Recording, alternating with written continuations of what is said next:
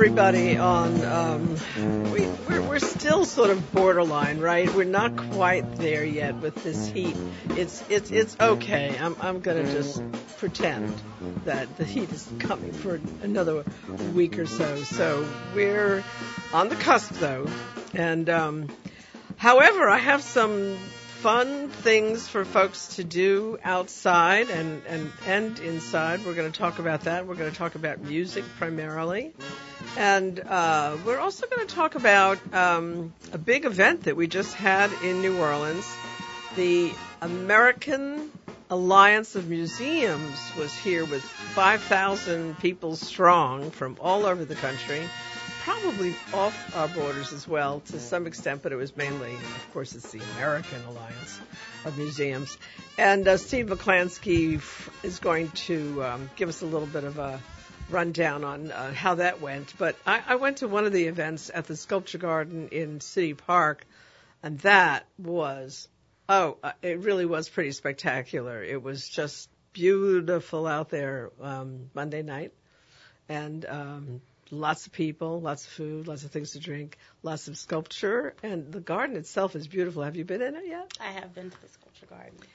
And we have a very charming woman with us right now who I am going to take up immediately following our first guest, and she's going to be talking about the Louisiana Philharmonic Orchestra, which everybody here forgets is owned and operated by the musicians. And how many symphonies in the country are owned and operated by musicians? I'm not sure the exact number on how many but I would imagine not too many. But it's not too many. We are definitely the oldest. We are. Mm-hmm. So we kind of set the model. Yes. All right, good. So we're going to talk about that in just a minute. Do I have my first guest, Steve McClansky? Oh, great. Okay. I know Steve is out there. Steve, where, are you at the closing party for the American Association of Museums? Alliance, I mean? Yesterday, a lovely happening that I'm having trouble hearing you. I wonder if you're in a bad zone. Well, I'm going to. Oh, that's. So, no, the big party was last night. Oh, okay. You're definitely going in and out, Boo. I'm not sure what the problem is, but I'm wondering if maybe you need to move to a different location. Are you in a closet or the men's room? I'm not sure where you are. Can you hear me? Now I can, yeah. Okay. That's good. No, it's a big party last night. The conference has really been going on since, it started on Saturday, but yeah. Talking to a lot of people who were at the conference, they came early. They came Friday. They came to see New Orleans. New Orleans, I think, is perceived by many people, not just in our industry, but everywhere. It's an artifact itself. It's something to see.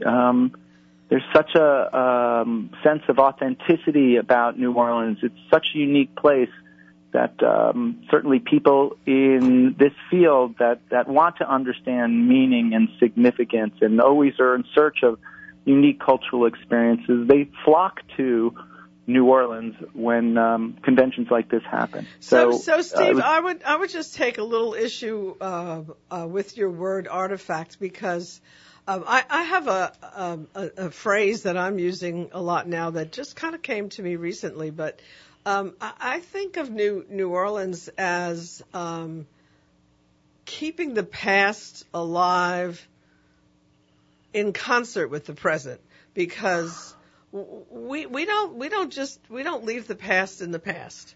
The past is very much a part of our present here. Yeah, I think we're on the same page, and it does reflect changes in museum practice, and it's the kind of thing you would have heard at many of the sessions, right? Perhaps you're right. Artifact is not the exact word. In the old days, museums were just places filled with artifacts, and they presented themselves as sort of omniscient, didactic institutions where you could go and see old stuff. New Orleans is not like that. The museums are not like that. Museums like the Louisiana State Museum system that I run are changing. And instead of being that omniscient didactic castle, they're much more interested in being open and engaging platforms. And we do seek ways to integrate the old and new. That can express itself in many ways. At the Louisiana State Museum, we have programs where we're bringing in contemporary artists to help us interpret old artifacts. I know my colleagues at Historic New Orleans Collection have done that with great success. So going back to the conference, certainly an unspoken theme of the AAM conference is just what you refer to, is how do you bring new methods of interpretation and engagement to audiences, even with antique material. You know, I have to say, I attended a couple of the sessions. Quite frankly, I chose these extremely practical things about social media and fundraising, things like that. But in reading through the program, I did notice a huge emphasis on engaging people who maybe have not made a habit of going to museums. So in other words, how do we reach out to new generations, new groups of people who did not make going to a museum a primary part of their lives? And I was very impressed with that. It really did seem as if they cared about bringing in new folks, and they better, because right. The old folks who are, were the supporters, they be dying off.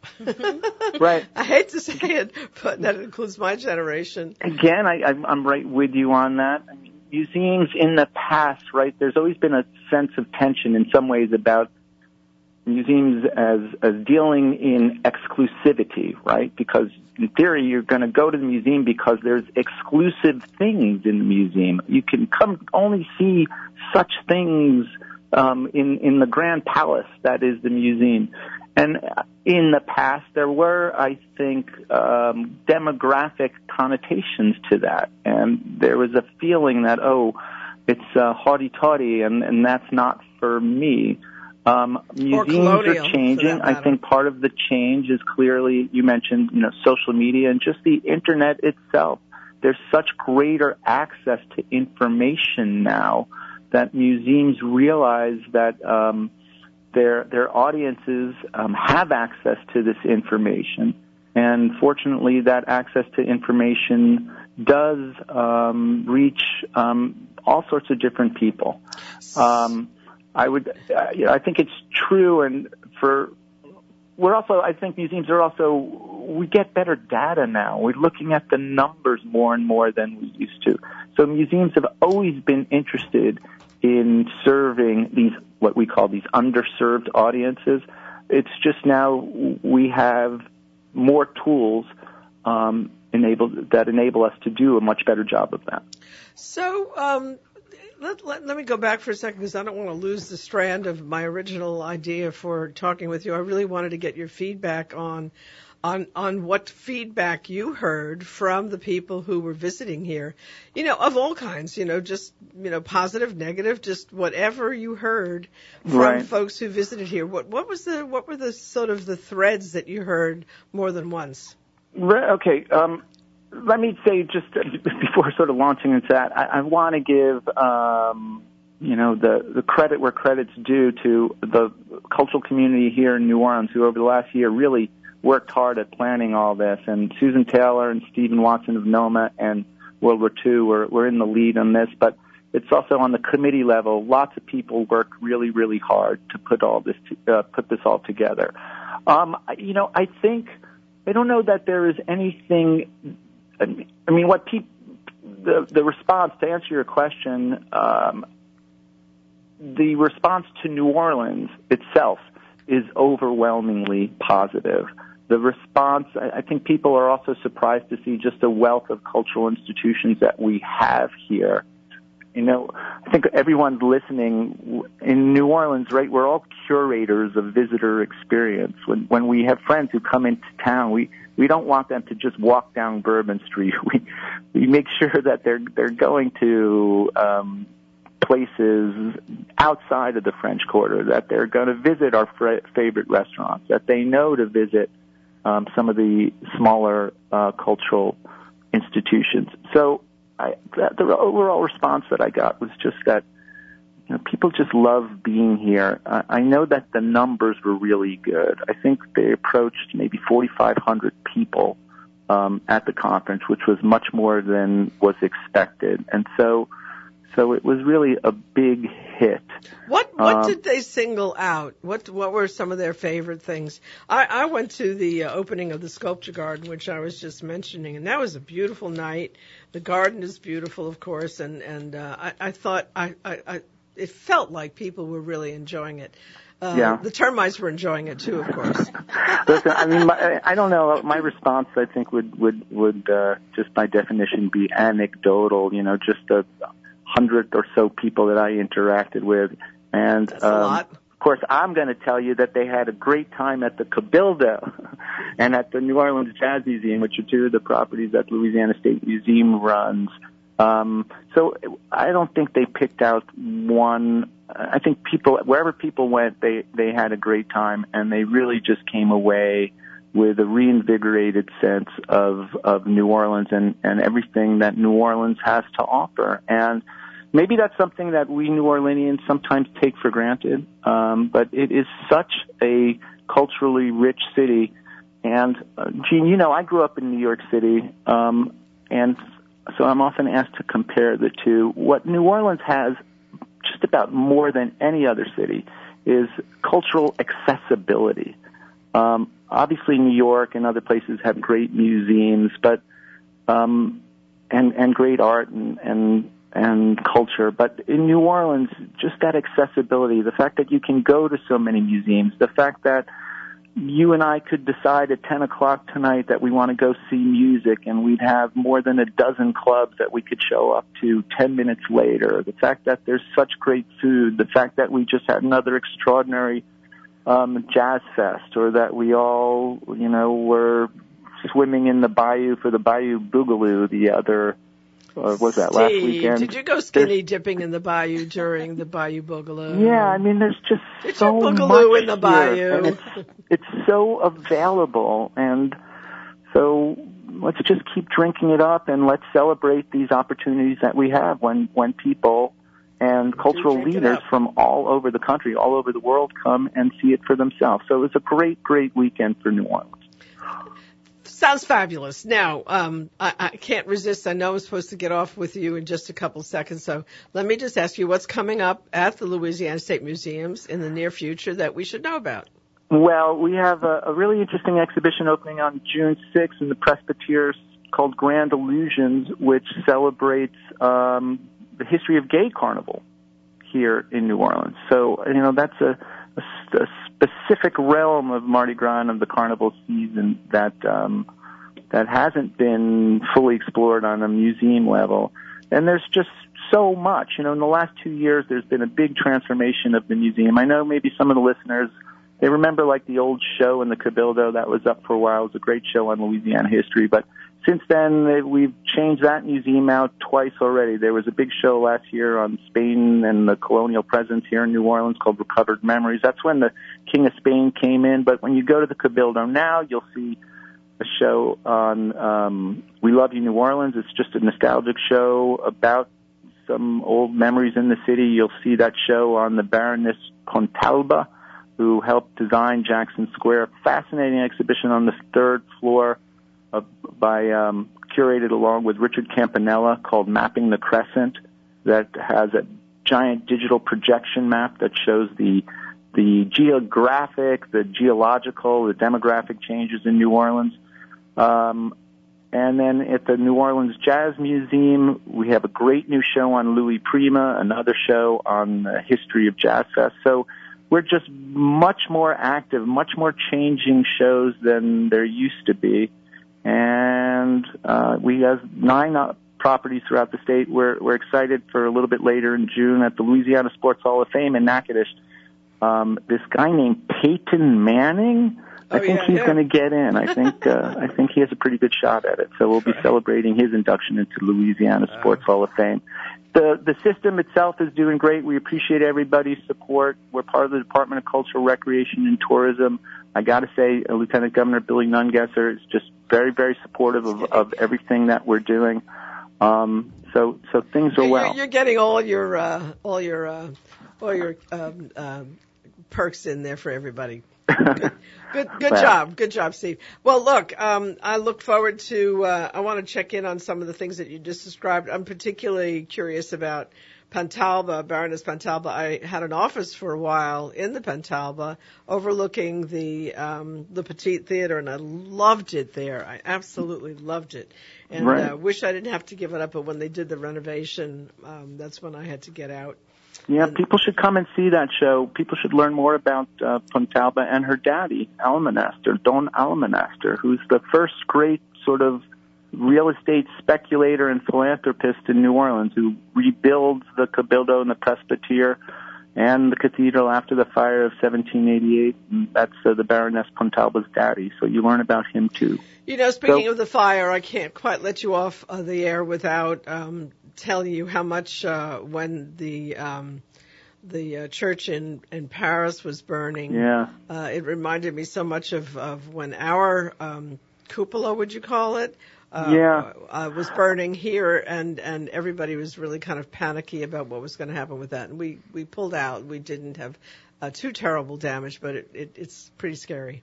And it's instructive, right? You're referring to the Cabildo fire in 1988, and it was rebuilt with great care. And then when you go upstairs, you'll see the renovation that was done.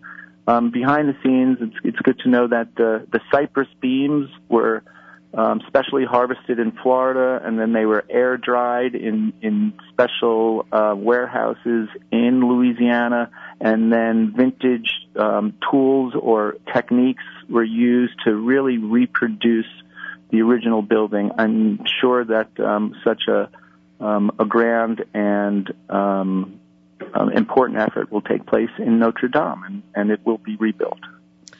Stephen, thank you so much Jean, for thank calling you so in. much. I don't know for sure where you're calling from, but I know that you're somewhere, and out there, not just sitting in your living room. So thank you. No, I'm not. I'm actually in the Presbytere right now, and we're planning new and great and engaging exhibitions and experiences for all you listeners out there. So come visit us. Thanks again. Thank you for all you do. Now, just to remind everybody, Stephen's museums that he was just talking about are right there on Jackson Square.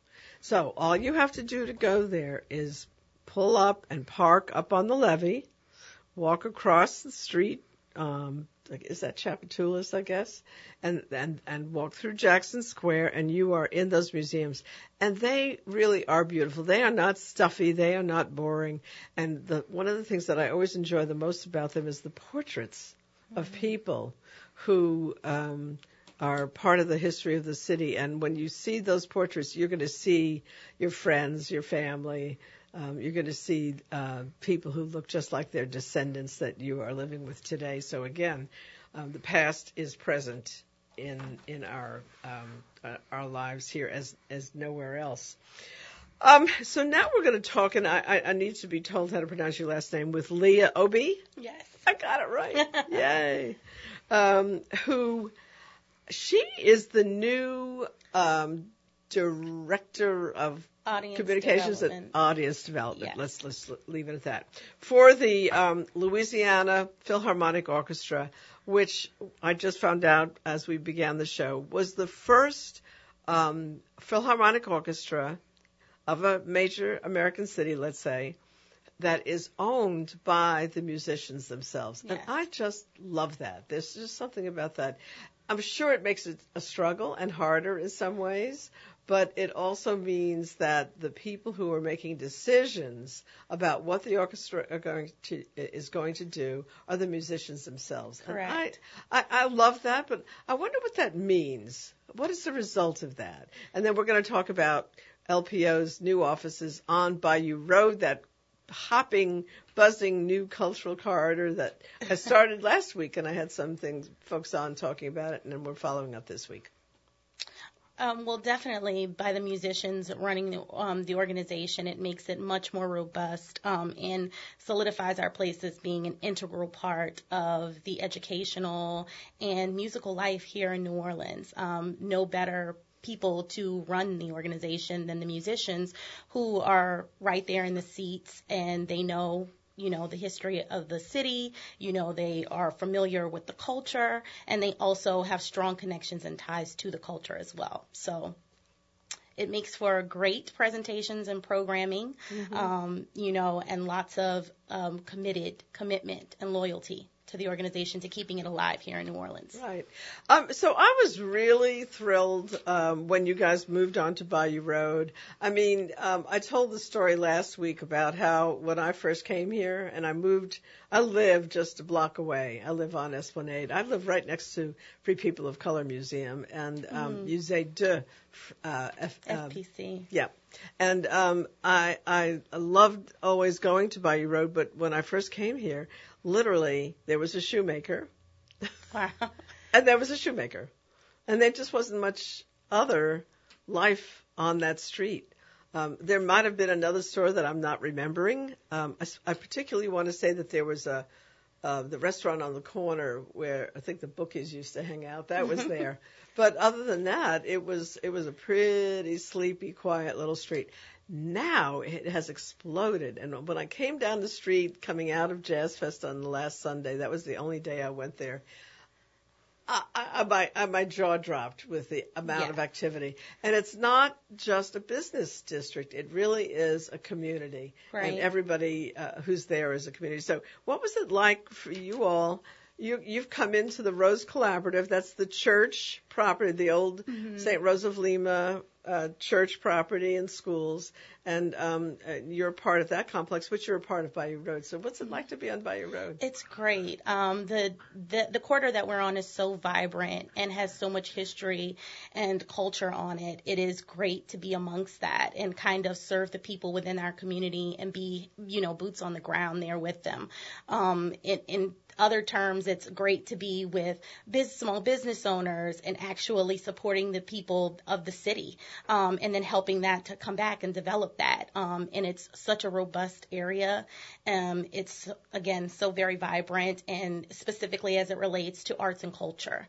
You have the Musée de FPC. You've got Southern Rep Theater right there on Bayou Road. You have us in the Rose Collaborative. Right down the street, Joan Mitchell Center. Yes, so it's really, really great. And lots of food. Yes, lots of food. 3 restaurants? Yeah. You've got Oysters on the Half Shell. Yes, Cocoa Hut. Cocoa Hut and Whiskey and Sticks. Yes. Are we missing any? Oh, and there's a Pagoda Coffee shop right there on the corner. Oh, definitely. I call it the redoubt for the hipster community in the area, and but also the buffet. Yeah. Right on the corner. Yes. So you don't have to go far. No. To find something to eat. And Community Book Center, of course, has been there forever. Yes. I mean, Vera is just, again, she's kind of the matriarch of the street. You know, it's Vera who made sure that they kept the bricks. Really? Because there was a point after the storm when they were looking to do some revival of the street, and they were going to take the bricks out, and she said, no, we're keeping the bricks. So it's a challenge sometimes because you have to kind of keep restoring it. But so what does it mean for LPO to be in Bayou Road? How does that affect what you do? So it just makes it even stronger. We are very focused on being a community-driven organization that is here and makes that accessible, and that art form accessible to everybody within the community. So it means that we have direct access to that. So we can offer our programs and let people know that we are here and that we are definitely willing to be available for them. It also helps, as we're in an arts and cultural community, with Southern Rep being right there on Bayou Road as well, that we can collaborate and lots of partnerships, lots of collaboration, and informing a new history for the quarter. So how do you see this developing in terms of presentation? I mean, do you see something in the future that will be literally a presentation collaboration? Well, we definitely are incorporating, more diversity into our works, as well as, again, being very community focused. So we want the people that are within the community to have access to what we do, and we want them to feel like the LPO is their orchestra, because it is. And so our musicians help with that. Our staff helps with that. Our board helps with that as well. So we're all just trying to make a new home for ourselves here and be open and accessible so that everyone can receive the educational resources that we offer, the performances, and then really to reinvigorate that love for classical music. So do you foresee some performances actually right in the area? Yes. So tell me about that. I'd love to see the orchestra play in Bayou Road. So we have spoken about it with Southern Rep Theater about bringing our orchestra there to perform. We've also had some quintets, some chamber music being offered there at Southern Rep, and also just making it more accessible for those within, to come to our concerts. Earlier this year, we were able to offer free entry for those who were affected by the government shutdown as well. So we're just looking to offer more access and availability and be there as a resource to the community. Can you imagine shutting down Bayou Road, let's say at Broad, and maybe at, say, I don't know, Dorgenois, or maybe even Rocheblave, and literally having the orchestra out in the street playing? Has anybody, Well, there's lots of ideas floating around. I mean, we definitely, because we have the space and because we are able to come in and because we've been received so well, we're happy, and definitely our creative juices are flowing as to how we can better, provide those services. You could actually do it right there on that plaza around the church. Is there enough room for the orchestra on the plaza between, say, Community Book Center and the church? There is enough room. We would just need the production to do it, but yes, there's enough room. Oh, yeah, the audio would be a substantial cost probably. Yeah. So we need somebody to endow that performance. Yes, definitely support to cover the cost of the audio. Definitely support so that could happen. Wouldn't that be? I have a vision of it. Yes. I can just see it. Now, the other thing that I've always felt I wanted to hear more of from the orchestra. So forgive me for pushing a little further on this, but original music by young composers. Not necessarily young, it doesn't have to be young, but just maybe composers who are doing contemporary original work, which is, I know, a little harder sell than the classics that everybody wants to hear, that your older audience is used to going to hear. But one of the performances here there were two performances that I really loved that the opera did. One was by a woman composer, and please don't ask me her name because I'm not going to remember, but it was spectacular. And then more recently, there was a beautiful opera that Terence Blanchard wrote the score for, and that was, I think, one of the best operas I've ever seen. I just loved it so much, and it was so, really oriented. The story was about a fighter who, do you know the story? Champion. Did you go see it? I did not get a chance to go see it. Oh, but my God. I'm so sorry you missed it. It was really beautiful. So that's the kind of thing I just would love to see the LPO do. So do we have any of that coming down the pike?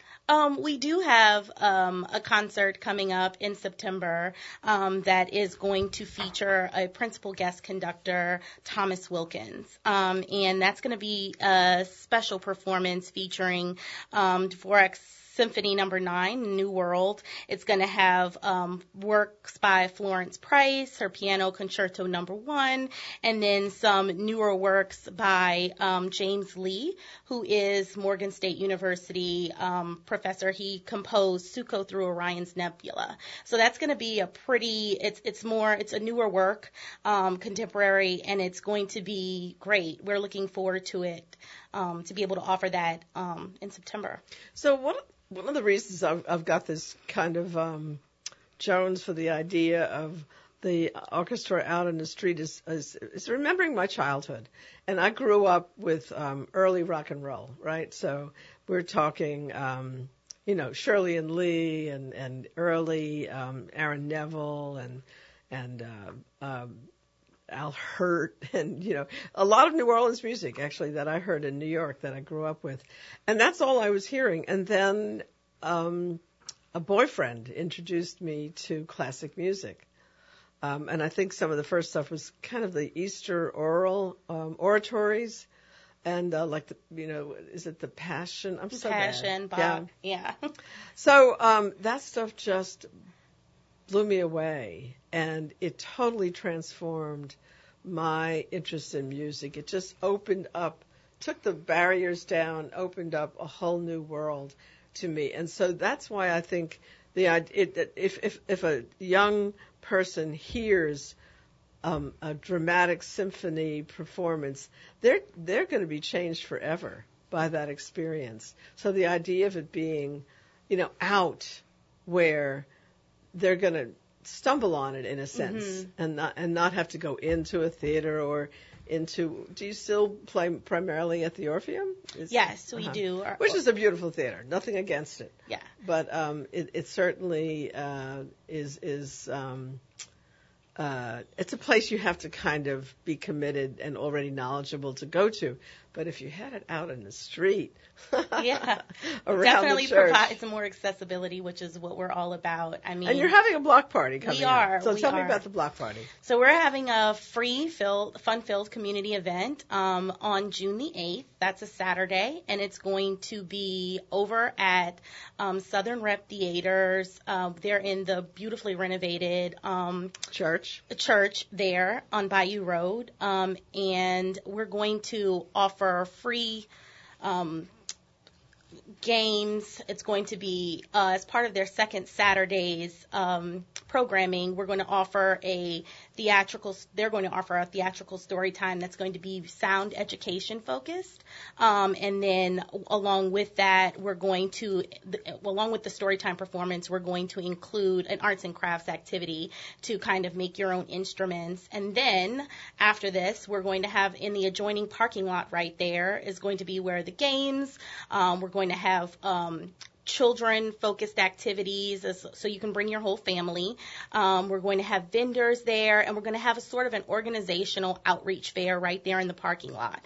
So it's going to feature several of our community partners, Southern Rep, of course, Fruit Orleans, Kids Smart, Material Life NOLA, the Community Book Center, McCarty's Chicken and Fixin', Project Gumbo, Uber, and I'll be there. Yeah, and the Waldorf School. So we're going to have lots of free information, and really what the point of this all is to just show how much intrinsic value that we hold to the community right here, and to offer, like I said again, that access and to supply that for the community, because part of our mission is to empower people through music. And so we know that lots of our surrounding partners have similar goals and missions, is to kind of provide that for the community. So we're going to have a fun-filled, free, arts-filled afternoon that's going to feature several different resources. Starts at what time? It starts at 2 o'clock. 2 until? And it'll last at 5. Till 5. Mm-hmm. Okay, I'm going to come back to that in just a second, but I just want to say, on the air, I just want to say, if anybody knows where if anybody's listening who knows where Jenna Sherry, the violinist from Birdfoot Festival, who's supposed to be coming on, happens to be, I hope she's not lost or she hasn't been able to get into the building or whatever, but the phone number Jenna can call in if she can't quite make it into the studio is 260 9265. So I'm not sure what happened to her, but Birdfoot Festival is coming up also, which is a chamber music festival. So we're all about music today. So I just wanted to get that in because I think maybe she's somewhere about, and we can. Oh no! I don't know what happened to her, and I didn't get any calls earlier today, so. I'm just not sure. But I want to come back to one thing that you mentioned about what's going to be happening with your block party on the 8th, and that is making musical instruments? Mm-hmm. Tell me about that. So it's going to be a fun arts and crafts activity for the kids. They're going to be able to make their own musical instruments out of everyday items. So using cups, beans, percussion. We'll use balloons to make sort of a drum. So it'll be lots of fun, interactive play. Like I said, great music. There'll be raffles and lots more. What do you get for the raffles? The LPO is raffling off a bronze subscription for one lucky person, and that will grant them access to 5 concerts of our next season of their choosing. Yeah. And we're really excited about our new season. Tell me about the new season. I want to hear about that too. And let me just ask you, what's a highlight of the new season that maybe we could get Jazz to put his hands on online and see if we could play just a little bit of it, just so people have a better clue of what we're talking about. Well, in celebrating our new season, we're also celebrating, it's titled Music of the Americas. So we're celebrating musical composers from both sides of the Americas, so North and South America. And we're also highlighting the anniversary of one of music's greatest composers, Beethoven. Okay, so let's do Beethoven's 9th. Can you see if you can put your hands on that, Jazz? Is that possible? Beethoven's 9th Symphony. And where could I go into the symphony where we get that last part where it gets really dramatic? I wonder. I don't know how far you have to go in to get that. But it's in the last movement, that's for sure, of that symphony. Beethoven. Oh my God. Yeah. That was one of the things that got me excited we're talking not preteen, but pretty young, like maybe 13, 14, 15, somewhere in there, is the first time I heard that kind of music. And whoa, it really, as I say, it just literally changed my whole understanding of what my father was a music-oriented guy, and he loved Louis Armstrong, Hot 5, the old stuff. Mm-hmm. On a Saturday morning when this teenager wanted to sleep until noon. He would jack up the Louis Armstrong music, and he also loved the musical. So South Pacific, oh my God, I could sing along every song in South Pacific. But then when I got captured by the classical music, as I said, it was a whole different universe for me. You almost got something up there?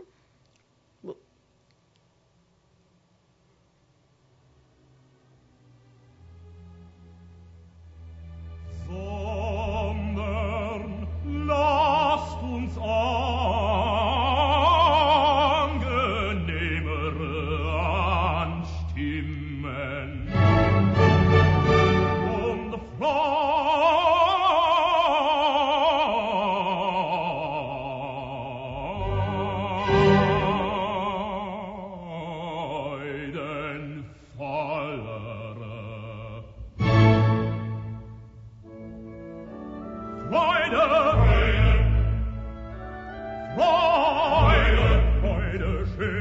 Götterfunkentochter aus Elysium, wir betreten feuertrunken himmlische dein Heiligtum.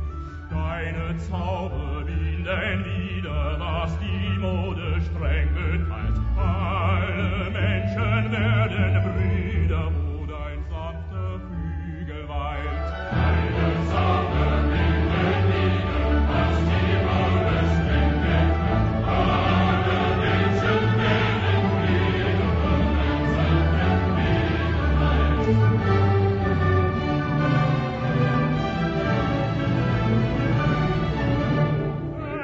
Rosa Burger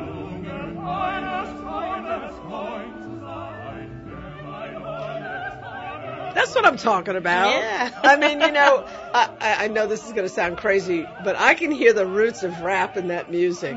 Because I can hear, this explosive statement, and then it's followed by another level altogether, and then an interaction.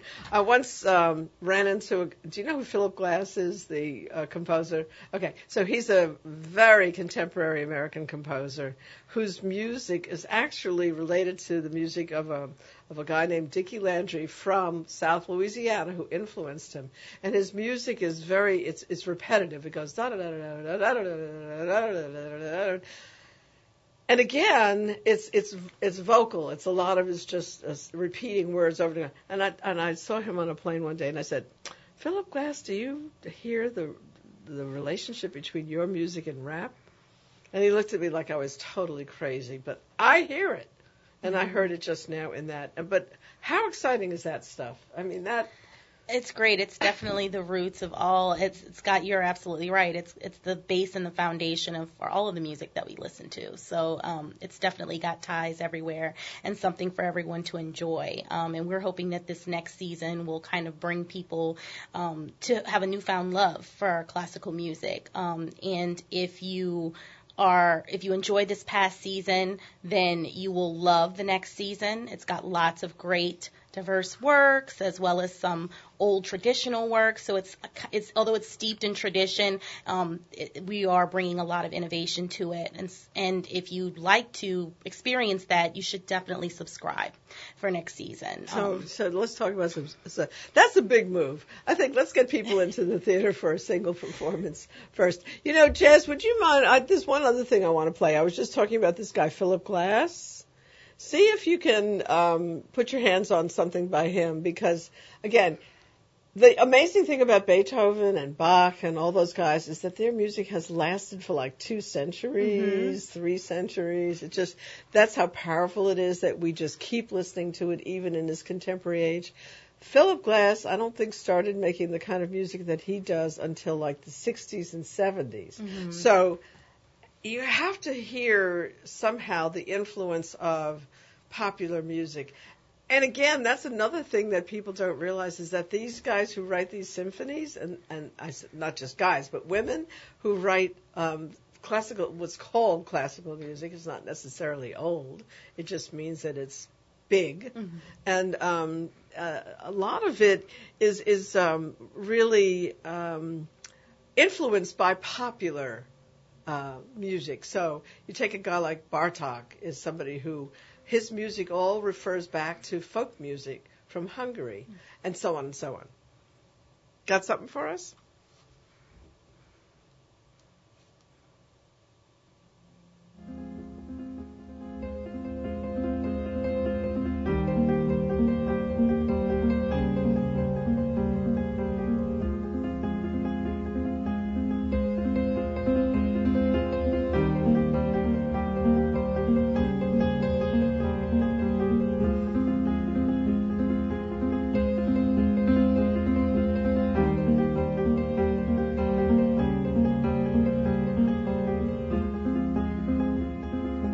So you kind of get the idea of that sort of continuously circulating. Later on in the music, maybe if you could find some of the parts, Jazz, where the people are singing, and you get a totally different feel for it too. But I don't know. I mean, I think, again, when you listen to rap, a lot of it is, and not just rap, but bounce, all the contemporary forms of popular music, there's a repetition element to what is done, including one of my new favorites. What is it? Down the Old Country Road? Is that? Yeah. Is that the name of it?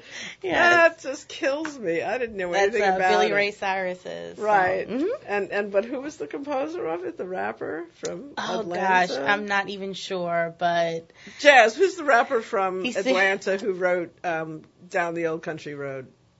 Oh my God, he's famous. He's very famous. Anyway, he did this kind of play on country music. Oh my God, I wish you could find that. Jazz, I'd love to play that for just a minute too. It's very catchy and wildly popular right now. It's just, and that starts out, literally it's a rap song, but then, And it was on the charts, on country charts, right? And then Billboard got saying, "Excuse me, this is not country," right? So they take it off the charts. This is what made it controversial. And then Billy Ray, is that his name? Billy Ray Cyrus. Billy Ray Cyrus says, "Excuse me, what's not country about that?" And then he covers it. Huh? Lil Nas. That's what I'm saying. I knew it was somebody who was well known.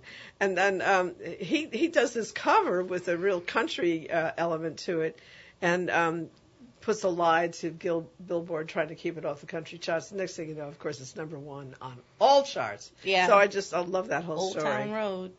Yeah. What is it, the exact name? Old Town Road. Old Town Road. Any chance we can catch that up? Yeah, we're going to get it in just a second. Wouldn't it be a trip to put together? I've done this kind of thing in the past. I'm getting all wound up here because I really, when I start talking about music, but I did a series called The Dewdrop Inn. It was kind of a revival of the idea of late night jams at the Contemporary Arts Center when we first opened. And I would put together really weird things. So I put together drummers from jazz with chamber music and all kinds of mixtures like that. And that just fascinates me.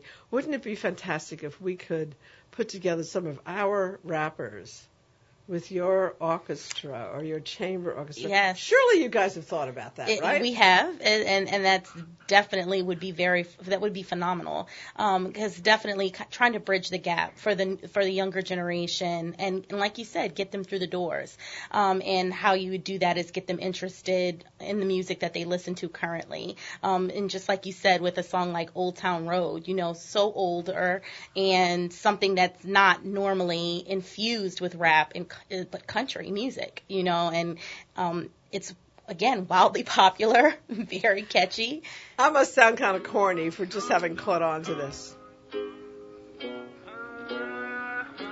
This is the rap version, right? Yeah, I'm gonna take my horse to the old town road. I'm gonna ride till I can't no more. I'm gonna take my horse to the old town road. I'm gonna ride till I can't no more. I got the horses in the bag, horse stock is attached. Head is matted black, got the bushes black to match. Riding on a horse, you can whip your Porsche. I've been in the valley, you ain't been up off that porch. Now can't nobody tell me nothing. You can't tell me nothing. Can't nobody tell me nothing. You can't tell me nothing. Riding on a tractor, lean all in my blood. Cheated on my baby, you can go and ask her. My life is a movie, but riding.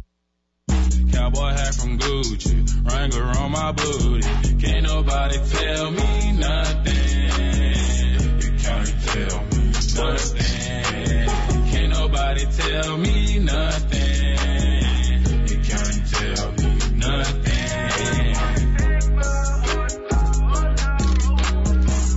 So, Jazz, now pick me up with a Billy Ray Cyrus's version just a little bit. Now, where in the heck did that come out from? I read a whole story about it, and I really got fascinated. Of course, went to YouTube, turned it on, and said, "Oh my God, this is wild." But I don't know how he came to do something with such a country story to it. Did you hear on that? I don't know what inspired him to do it, but I definitely think that if you're a lover of music at its core, you will find something that you can affinate with. And obviously country music is something that he affinates with, and so it presents itself in his music. I mean, I've never been a big country music fan, to tell you the truth. My mother's family were all kind of country music people in the country in New Jersey. Mm-hmm. But there are certain people, especially the old-time folks that I really appreciate. But this is just one of those phenomena. This is a cultural phenomena. But to see something like that happen between our symphony orchestra and our rappers here in New Orleans. Yeah, we definitely have. It's on the table, and you'll have to stay tuned to see what we have in the pipeline coming. We definitely have given some great. She's not giving her secrets away here. She's not giving it up. Come to see our new season. And there will be some surprises along the way. Innovative, but yet still steeped in tradition. Got us the Billy, what is his name again? Billy Ray Cyrus. Billy Ray Cyrus. I don't know the names of the country people at all, but I love him for doing it. Yeah.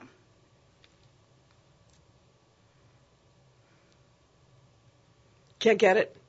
Okay. Well, he's going to keep trying to find it. Okay, well, so that's one thing, is the idea of working in with the rap element.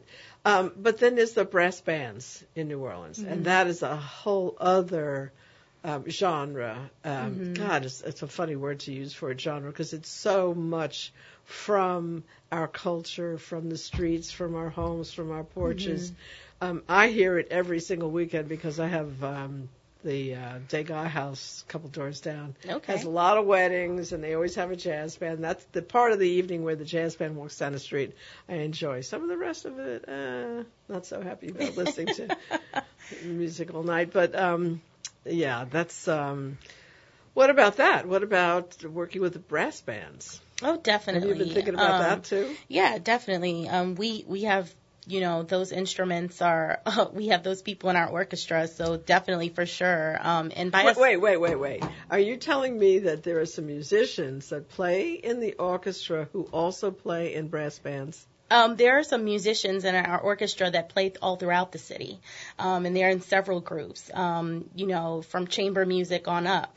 And so we are so within the community and connected to the community, and we want that to show by the events and the performances that we put on. And we want everyone to feel welcome, like it's their orchestra, because it definitely is. And, like I said, coming from such a diverse community already with a 200-year history of this music, in orchestral music in the in the community, that's a huge deal and something that we definitely want to be at the forefront to continue. I'd like you actually, you can maybe inform me. I certainly know that there was an early beginning for opera here in New Orleans. If I'm not, I don't know which came first, New York or New Orleans. It's probably New York, but I know that New Orleans was one of the first cities to have a full opera season every year, every fall. And when did orchestral music start in relation to the opera? Was it about the same time, later? How did that go? It was definitely around the same time. Like I said, there's a 200-year history of orchestral music here in New Orleans, and some of the biggest classical music has come from New Orleans. Louis Prima, works by him, and other, widely known artists. So we have a deeply personal investment into the community and into New Orleans in general because of it. And actually, you reminded me that the very first Jazz Fest, which just celebrated its 50th anniversary, had Dizzy Gillespie, which is a big sound. I mean, a very big sound, and it's basically orchestral music as well. So I'm so excited. I can't hide it that you are doing all this right there on Bayou Road. And but let me go back and let's make sure we have the details on your upcoming the block party. Block party, which is on the 8th? Yes. Okay. Saturday, June 8th. It's going to be free, fun-filled, and community-focused, and we're going to celebrate us being here as part of the Rose Collaborative for almost a year, celebrate the educational resources that we provide to the local surrounding communities, and our intrinsic value here. So we definitely want everyone to come out. There's going to be something for everyone, and we can't wait to see you. Well, I am thrilled to meet you. And, thanks, you as well. The first thing I said when she walked in was, I think you have some Native American blood, and we're going to have to pursue this. You're going to have to do your DNA. I do my Ancestry.com. Yeah, Ancestry.com or what's the other one? 23andMe? 23andMe, I think it is. It's something to do with the genetic whatever. Okay, so... this has been fun. I always enjoy talking about music, and we managed to get through the show without the third guest who was supposed to be on. And Jazz has put his hands on Billy Ray Cyrus, and we're going to go out with that. This is Jean Nathan, Crosstown Conversations. Talk with you next week. Yeah, I'm gonna take my horse to the old town road. I'm gonna ride till I can't no more. I'm gonna take my horse to the old town road. I'm gonna ride till I can't no more. Hat down, crosstown, living like a rock star. Spend a lot of money on my brand new guitar. Baby's got a habit, diamond rings and Fendi sports bras. Riding down Rodeo in my Maserati sports car. Got no stress, I've been through all that. I'm like a Marlboro man, so I keep going back. Wish I could roll on back to that old